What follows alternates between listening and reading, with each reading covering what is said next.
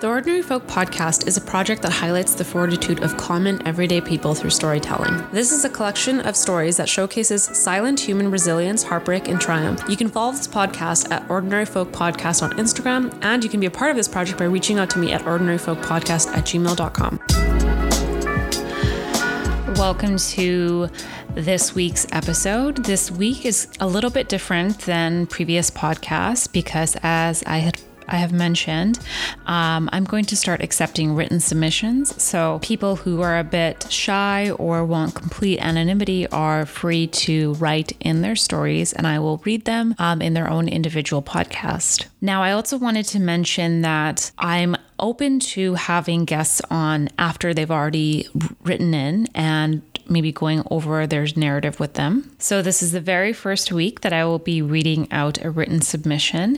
And this submission is from a 44-year-old man who lives in the US. He discusses his relationship with his mother and what it was like growing up in a family with no other family members, and how he ultimately realizes that he has to live life on his own terms after having an unhealthy relationship and attachment to his mom. So without further ado, here is the narration written by Greg. I grew up in a poor area. We lived in a town that could be described as a one-trade town. It was just me and my mom. I didn't know my dad, and I still don't. My mom had a brother. When I was growing up, he would come around every now and then. He wasn't like a father to me, though. He would only come around to ask for stuff from my mom. I didn't have any sort of connection with him. When I was about 15, he stopped coming around, and that was the last I heard of him. He was a bit of an addict, so I think that sort of took control. I hadn't bothered to check in on him because he's not important to me, and I don't think I was ever very important to him. Anyways, I don't have any family beyond my mom. We lived in a small house, but it's not that bad.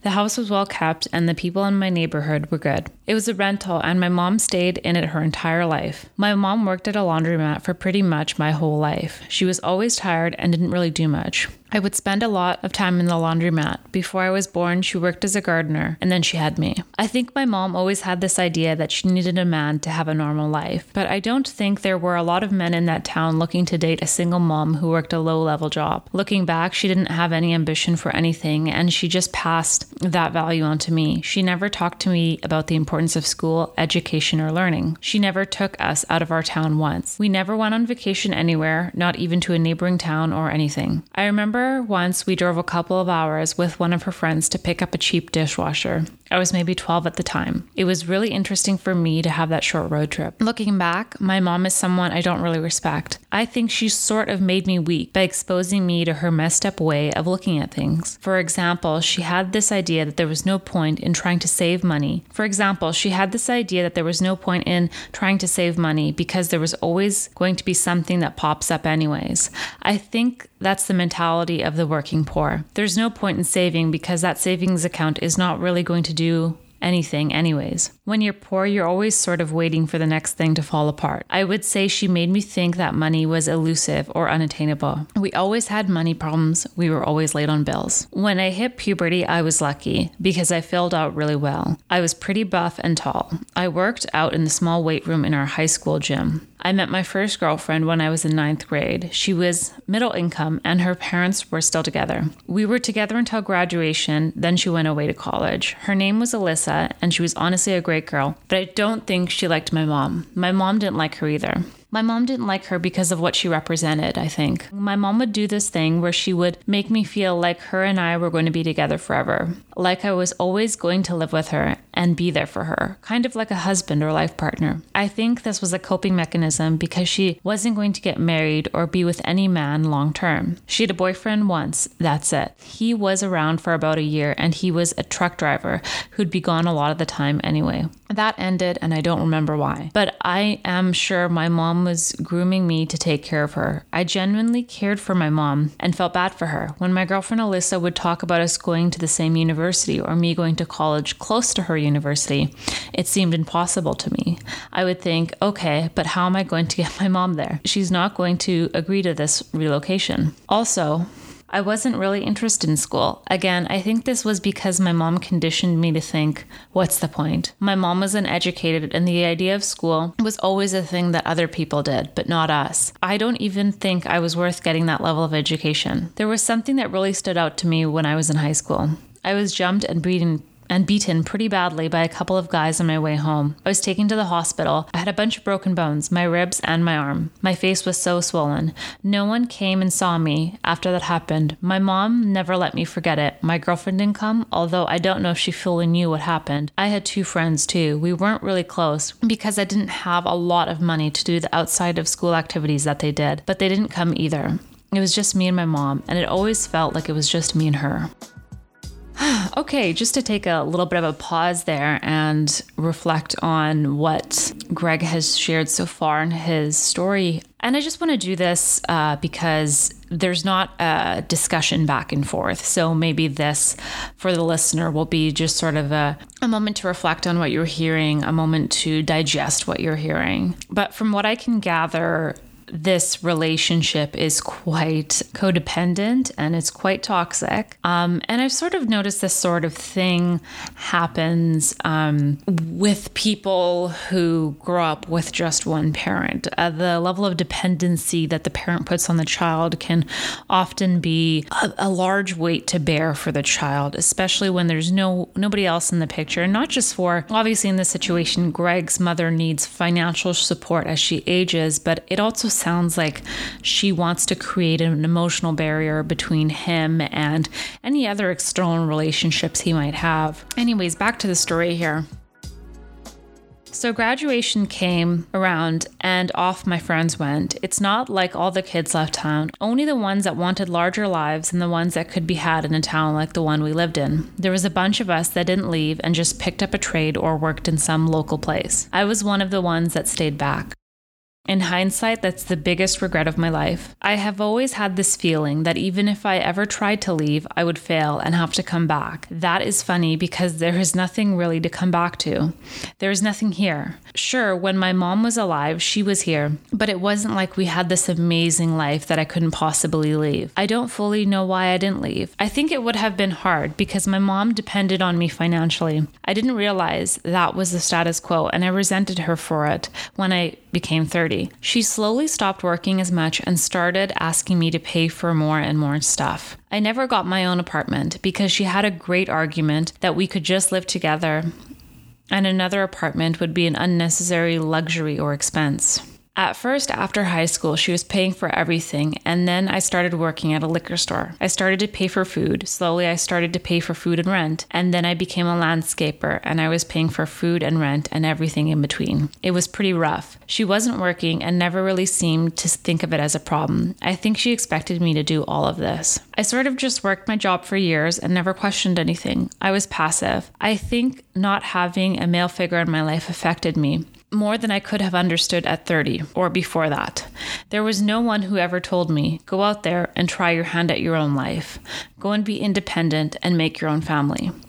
Dating was always casual for me. I had girlfriends, but nothing really lasted long. I had a girlfriend who I was with for maybe 4 months, and she sort of realized that I was supporting my mom and living with my mom, and she was turned off. I realize now how that must have looked.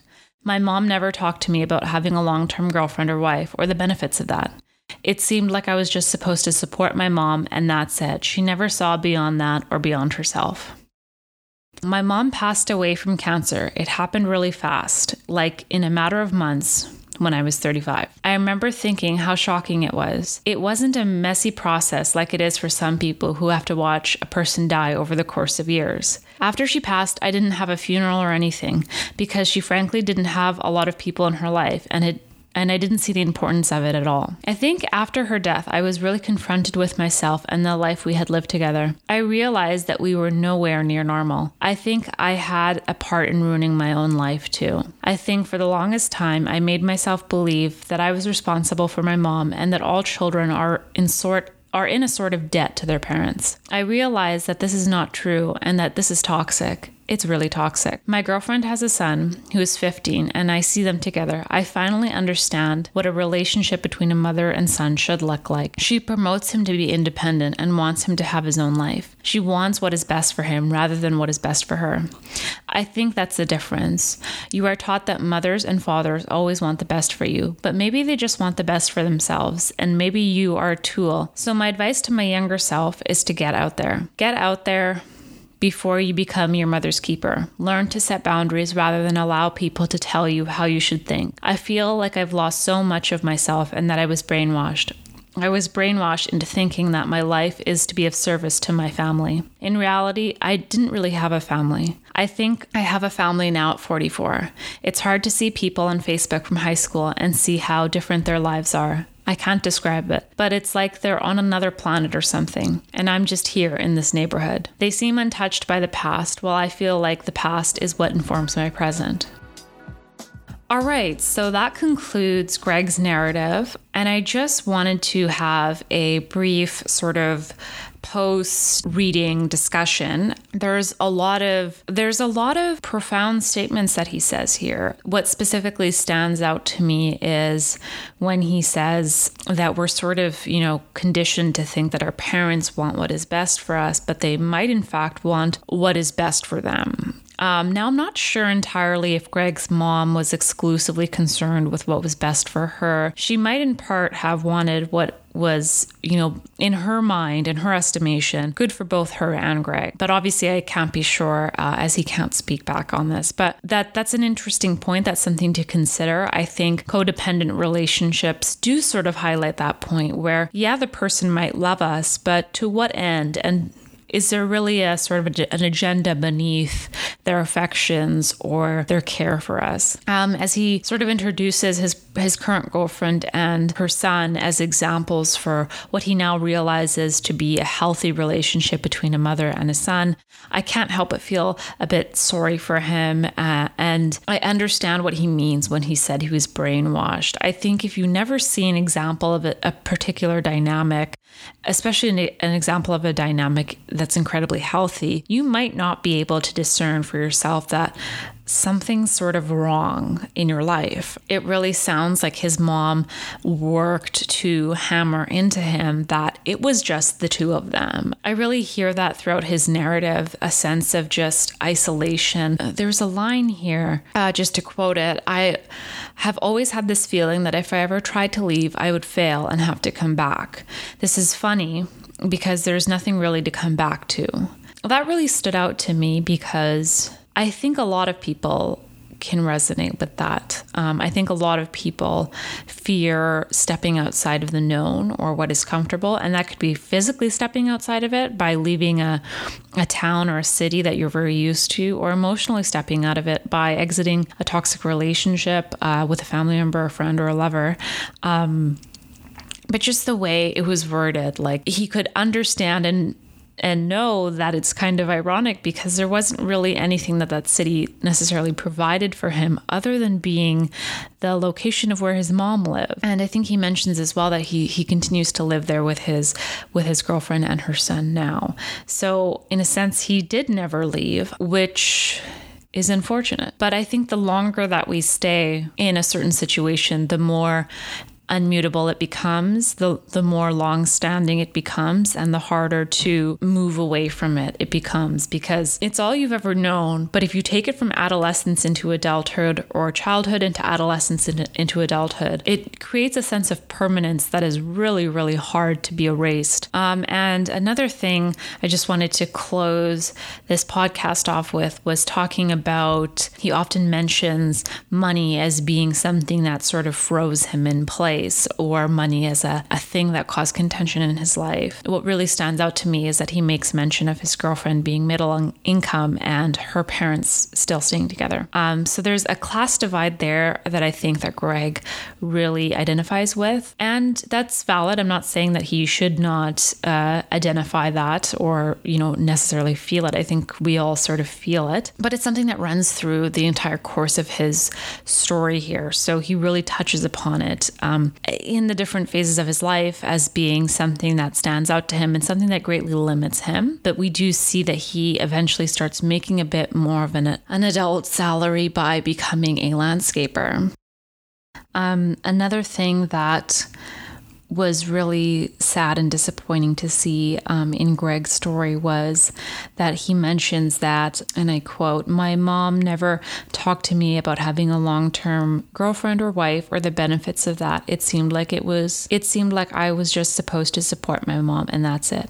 She never really saw beyond that or beyond herself." I think that says a lot. I think to want your child to grow up and have a sense of family is really important, because I think aging parents like Greg's mom here have to sort of negotiate their desire to have their children in their life and then also have their children have their own lives and make their own way in the world, which it definitely sounds like was not at all of concern to her, because I know for a lot of people, especially a lot of aging parents, they're hugely concerned with their children pair bonding and finding life partners and having children and continuing on that experience, because in part, I think a lot of people believe that experience is the ultimate success or ultimate life experience to have. And that's, for debate in itself. But it's pretty safe to say that a lot of people believe that is the highest good that a person could pursue.